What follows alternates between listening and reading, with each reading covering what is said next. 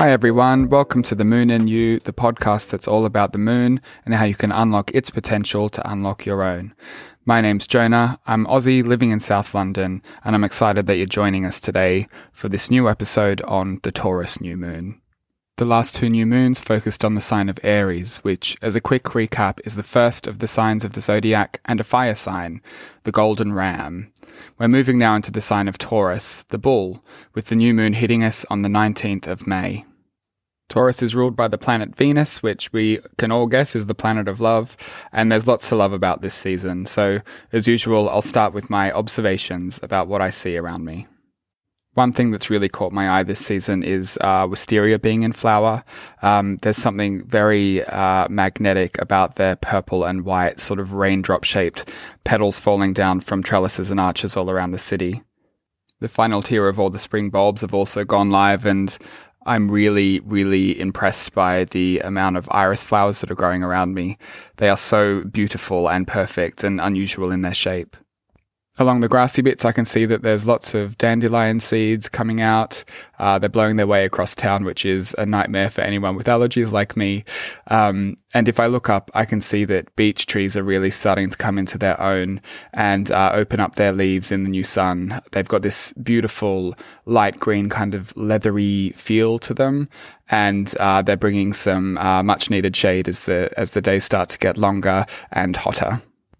If you like me and enjoy a bit of gardening, you'll also notice that quite a lot of the weeds are starting to come out and become a lot more prolific. I've noticed a lot of wood sorrel and clover peeping through the cracks, which part of me really doesn't like because I want to have a nice clean backyard, but the other part of me just kind of appreciates and enjoys, as do the bees, and I'm seeing a lot more of them buzzing about, which is lifting my little spirit.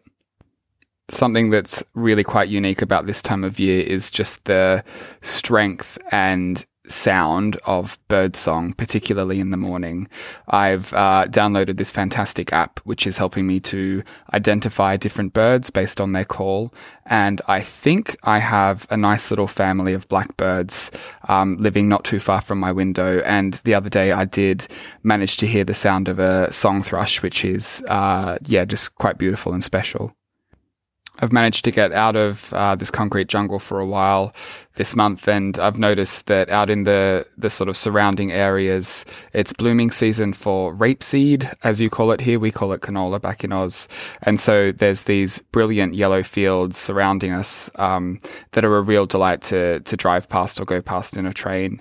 I've also noticed that there's wild fennel growing everywhere and starting to flower, and yarrow as well out in the fields. So for those of you who don't know, as I didn't, May is actually named after the goddess Maya, who is the Roman goddess of spring. And this month, you'll be aware, has a number of different festive days that are all about that springtime energy. The most obvious one is May Day on the 1st, or Beltane, which means bright fire. And you might not know this, but the first Sunday of every May is International Dawn Chorus Day, which makes sense and I guess explains why I'm waking to the sounds of birds every morning. So in an agricultural sense, it's the time of year to return grazing animals to greener pastures. There's definitely romance and sort of sexual energy in the air, and it's probably no surprise under the sign of Taurus that bulls tend to get rowdy at this time of year too. Taurus literally means bull, which is helpful to remember, and it's one of the oldest constellations ever recorded in human history. They've found a painting of it in a cave that's about 15,000 years old, they think, in France. And I guess that's testament to its importance and the layers and layers of stories that come with this very, very important sign. The stars that make up the constellation of Taurus shine very, very brightly in the night sky, making it one of the easiest signs to spot. I think its brilliance is one of the reasons why Taurus has such a rich cultural history and heritage around the world, and we don't have time to pay justice to all of this today. Instead, we'll be focusing on 3 stories, with the first one coming from ancient Sumer. The Bull of Heaven features in the Epic of Gilgamesh, which is the story of a king named Gilgamesh and his deeds as a noble person. Gilgamesh was a respected king and ruler of the kingdom of Uruk. The first part of this ancient epic focuses on his deeds of valor and strength, where he befriends the half-man, half-bestial person of the woods, Enkidu. There's a reason why it's called an epic, so I won't bore you with all of the detail because it goes on for a long time, but needless to say, at this point in the story, Enkidu and Gilgamesh have overcome a number of different trials and tribulations which have really forged their bond and their friendship. This bond, which many queer critics think is a little bit sus, is basically the foundation for the first half of the epic. At this point, both Gilgamesh and Enkidu are very highly respected by their people, and the townsfolk celebrate all of their good deeds as though they were gods. Ishtar, who is the dawn star and the great goddess of desire, fertility, and warfare, turned her eye to Gilgamesh, impressed by the way his people worshipped him, like a god among men. Descending from the heavens, Ishtar spoke to Gilgamesh and offered him her body and all the delights of living things. Gilgamesh, who was as learned as he was strong, knew that involving himself in the play of the gods, especially one as alluring as Ishtar, would not end well. I'd prefer to think that he was too busy occupying himself with Enkidu's company, but who am I to judge a 4,000-year-old tablet? # we have always been here. Jumping back to the story, Ishtar's standing there in all of her splendor, and Gilgamesh, for the first time in Ishtar's existence, says no. This, of course, took her back. How could the essence of beauty and desire ever be refused, especially by a mortal man? Out of spite, she muttered a curse over Gilgamesh. If he wouldn't revere her in all of her brilliance, she would turn his people against him. Ishtar, after all, was the dawn star, and she did not appreciate sharing the limelight. In a bit of a huff, she returned to the heavens and pleaded with her father Anu to release the bull of heaven and smite Gilgamesh and all those who supported him. Anu declined, for he knew that the second that one of the bull's hooves hit the earth, then the earth itself would quake and recoil, leading to certain famine amongst the people. Ishtar, who of course was the embodiment of the fertile earth itself, pleaded with him and said, "Father, these granaries that my people have created, they have enough grain for 7 years. Let me open the gate." Reluctantly, Anu finally agreed, opening the gates and sending the great bull of heaven from the sky towards the city of Uruk. Enkidu, Gilgamesh and his people immediately mobilized. They took up arms and led a battle against the beast, and against all odds, Gilgamesh and Enkidu, as a team, slayed it. Ishtar was furious. Not only did her plan fail, but now Gilgamesh was loved even more. She mobilized her own worshippers of, quote, courtesans, harlots, and prostitutes to mourn the loss of the great bull. But they were drowned out by the sounds and cheers of the rest of the kingdom, who were rejoicing at their new lease on life. Enkidu got a bit cocky during the celebrations. He went so far as to rip one of the legs off the bull and threw it directly at Ishtar's perfect and beautiful face. What an insult. This level of disrespect had hit a new low and had to be punished. So with a word, the fate the gods had bestowed upon Enkidu took a turn. They cursed him with a mortal sickness, and his life came to an end soon after. It's the death of Enkidu that inspires Gilgamesh to pursue immortality, which is the second half of this epic that we won't go into today. The constellation of Taurus was placed in the sky to remember this great bull, whose power and might speaks of the unbridled force of nature, and whose fate speaks to the power of the human spirit. Jumping a few thousand years ahead and looking over to the Mediterranean, we also see a number of stories which are attributed to the sign of Taurus. The first is the story of Europa, whose beauty and grace caught the attention of Zeus, father of the gods. He and his exploits are various, and poor Hera, his wife, had a hard time keeping on top of his infidelities. In this story, Zeus was so enraptured by Europa's beauty that he took the form of a white bull and placed himself amongst a herd of cows to catch her eyes. He puffed his chest, he flicked his tail, and it worked. On seeing such a magnificent animal, Europa grew curious. She cautiously approached the beast, but was soon put at ease by his friendly disposition. He didn't mind her patting him at all, and even seemed happier when she adorned his neck with garlands of field daisies. He was so tame, in fact, she thought, I wonder if he would let me ride his back. He did, of course, but as soon as she was on, he bolted towards the sea, cantering quickly beyond the shore, through the shallows and into the deep waters of the Mediterranean. Terrified, Europa clung to the beast as he swam towards Crete. And when they arrived on the shore, Zeus either took on a human form and they courted, or he took on the form of a giant eagle and forced himself on her. I won't comment on which one is more true in the original tellings, but you can read between the lines there. From this, and other future unions, Europa and Zeus bore 3 children who would become powerful leaders of the ancient world. In tellings of this story, Europa's father also sent searching parties across the ancient world to find her, establishing settlements where they went. And this is where we get Europe from. So, in this story, Taurus represents Zeus in his bull form. In another, perhaps more bizarre story, Taurus represents the story of Pasiphae, who was the wife of King Minos of Crete. To cut a long story short, Minos greatly offended Poseidon, who, out of pettiness, asked Aphrodite to do her thing and make Pasiphae lust for a particular bull in their herd. She was so mad with passion for this bull that she even mated with it, but don't ask me how or why because the story gets even more bizarre. The product of that union is none other than the half-human, half-bull Minotaur, the monster whose rage and strength terrorized the people of Crete. Both these stories are pretty problematic, but one common theme is lust. It features in all 3 myths: Ishtar and Gilgamesh, Zeus and Europa, Pasiphae and the bull. It's very bizarre. We see this in nature too, of course, as herd animals go about their business and the birds and the bees get busy. Looking beyond this, there's something very tangible about the bull and what it represents. For thousands of years, we've farmed cow's milk, meat, and leather, so much so that they remain the center point of religious and cultural customs today around the world, especially in places like Southeast Asia and Africa. Bulls are very powerful beasts. They're just giant chunks of muscle. And if you've seen them in real life, you can tell immediately that they're not to be toyed with. And take a hint, Europa. Still, we can't not be connected with them.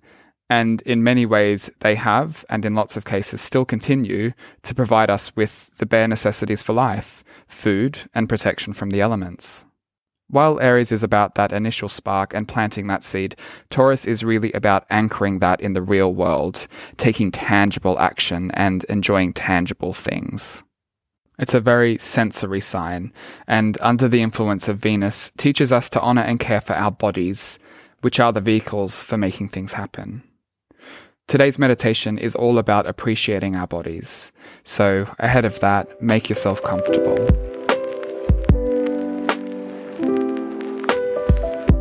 We'll begin, as always, by drawing our attention to our breath,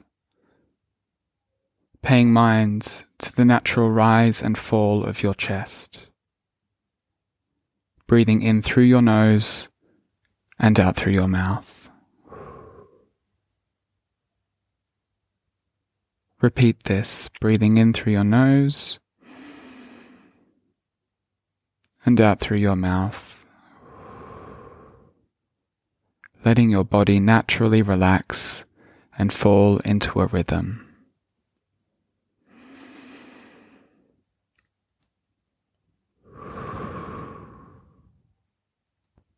Now rest your consciousness in your chest, riding the wave of high and low, in and out.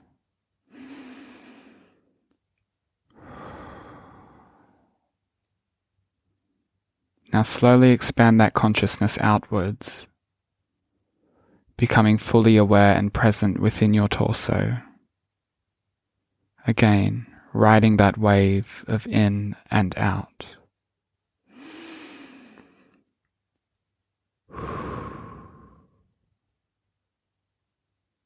Expand that consciousness down your shoulders, up your neck, and down through your hips towards your knees.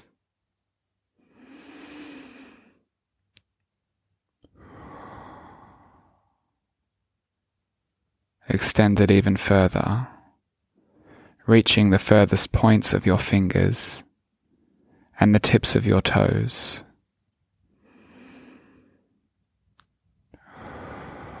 Riding that wave of breath and consciousness all the way up to the crown of your head.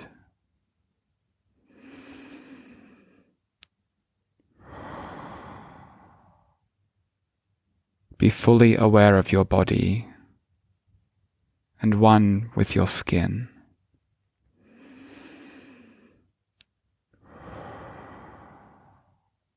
Feel energized by the oxygen flowing in you.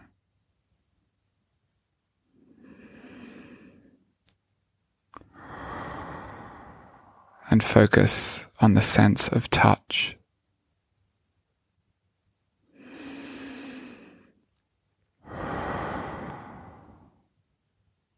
Now draw your attention to your feet and say within your mind, "Thank you, feet, for allowing me to walk the path of life." Now send your consciousness upwards towards your knees and say in your mind, "Thank you, knees, for teaching me reverence." And hold this space for a breath or two.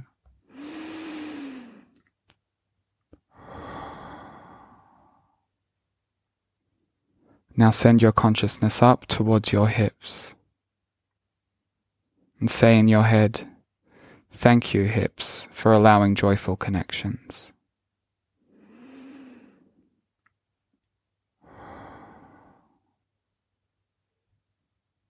Now send that consciousness up again further into your chest. And within yourself say, "Thank you, chest, for being formed in strength."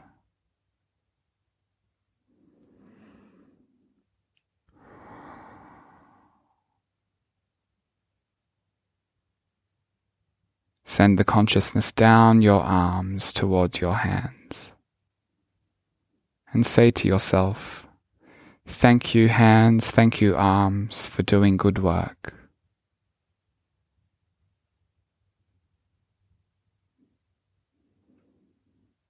Now draw your attention up further towards your lips and say, "Thank you, lips, for speaking words of wisdom and kindness."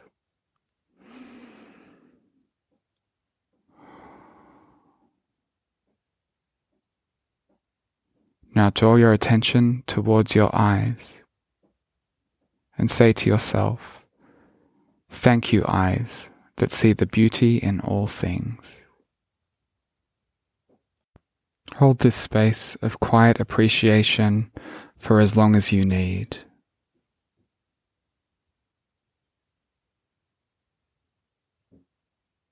And when you're ready, slowly bring your consciousness back to your outer form, to your skin, and focus again on that sense of touch.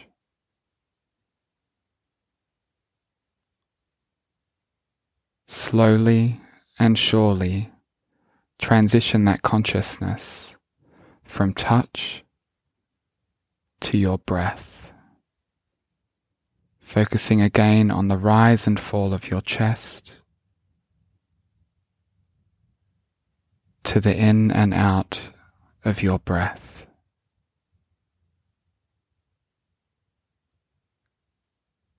And when you're ready to return to the waking world, slowly open your eyes.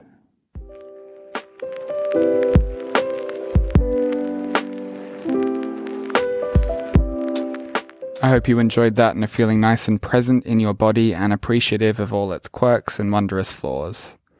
So there are a number of things that you can do to really tap into that earthy Venus energy of Taurus. And the first one that I would suggest is that you draw yourself a long hot bath. To really take advantage of the sort of sensory and sensual nature of Taurus, I'd recommend that you do things like burn some fragrant oils and throw in some salt so that you can really scrub away at your skin. Remember, Taurus, among many things, is a sign that's all about touch and grounding yourself. So make sure to take advantage of that opportunity this month. The second thing I'd recommend that you do is make sure to take some time to do a good spring clean. Taurus, as an earth sign, does speak of home and heart, and they do say that cleanliness is next to godliness. Although you might be a bit reluctant after that story of Zeus and Europa, but hey. And the final thing that I'd recommend you do, which is probably the most important one, is to use this opportunity and this energy to build a new habit. And I'd suggest that it focuses on self-care. It could be something as simple as making sure to moisturize every day, or, checking yourself and make sure that you're doing your flossing. Could be putting on makeup. It could be a meditation practice. Just make sure to take some time for you, and make sure that you use the energy of this season to really bring about the changes that you want to see in your life this month. And that brings us to an end of the Taurus New Moon session. So I'll be back next month when we dive into the sign of Gemini, and I'm looking forward to having you then. Bye.